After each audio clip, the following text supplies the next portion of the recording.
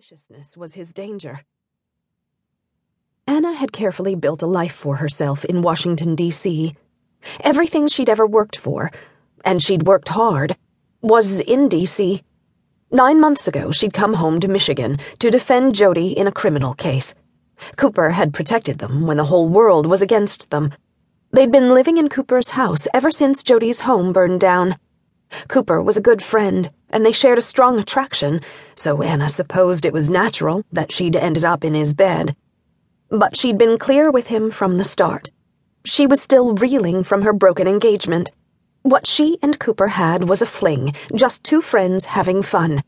They both knew she was going back to D.C. And yet... The back door opened, and the click of the dog's paws preceded Cooper's asymmetrical footsteps. He walked up to Anna, bringing the scent of fresh air and pine trees with him.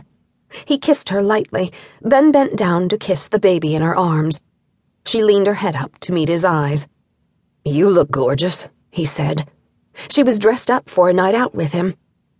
"Thanks. You don't look so shabby yourself." "I look like a man who needs a shower and a shave. But who am I kidding? With you on my arm, no one will be looking at me." In fact, Cooper got more than his share of double takes. He was tall, with a shock of black hair and cornflower blue eyes. His body was honed from farm work rather than a gym. Anna had known him since he was a skinny, bookish boy in her elementary school. Back then, his lopsided grin looked too big for his face. Now it fit him perfectly. She was still surprised every time she glanced at her old friend and saw how gracefully he'd grown into his skin. Anna's phone buzzed in her pocket. Cooper took the baby so she could pull her phone from her jeans. The picture of the incoming caller showed a chiseled African-American man with shining green eyes, holding a laughing 6-year-old girl on his shoulders. Jack and his daughter Olivia. Anna had taken the photo a year ago, back when she and Jack were still engaged to be married. Back when she thought she'd be Olivia's mother. Before everything fell apart. She looked at Cooper apologetically as her thumb hovered over the send button. Cooper saw the picture and sighed. "I'll be upstairs taking a shower," he said. Anna watched him walk to the living room to give Lee to Jody. His gait had a little hitch that strangers might interpret as a swagger, but which was the result of an IED explosion. Cooper had served as an army ranger in Afghanistan, where he lost the lower part of his left leg. After coming home, he'd chosen urban farming because he loved Detroit and wanted to help rebuild it. And maybe he had to prove that he could do anything. He was optimistic, determined, and resilient. He'd be fine, Anna assured herself. She pressed send. "Hello?" "Hi, sweetheart," Jack said. She broke into a smile. "Hi, Jack. How are things in D.C.? "Actually, I'm in Michigan, staying at a hotel in Ann Arbor, a few miles from you." She pulled the phone away as if it had burned her ear. In her life, there were two worlds.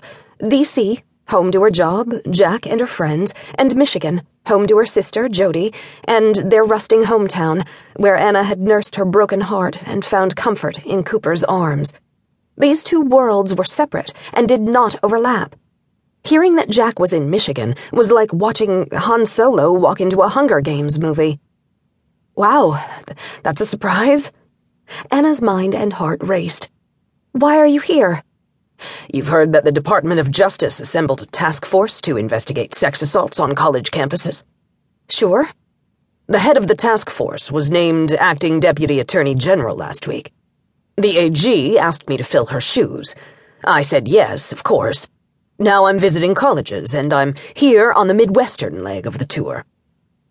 Anna's emotions cycled through relief and disappointment. Jack wasn't in Michigan to see her.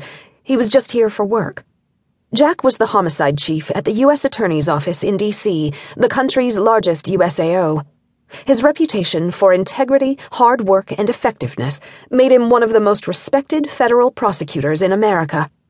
When the Justice Department had a high-profile investigation, it often called on Jack for leadership. "That's an important task force," Anna said. "Good to know you're on it." "I'm actually calling to ask for your help." She paused. They'd broken up for complicated reasons last year. 3 weeks ago,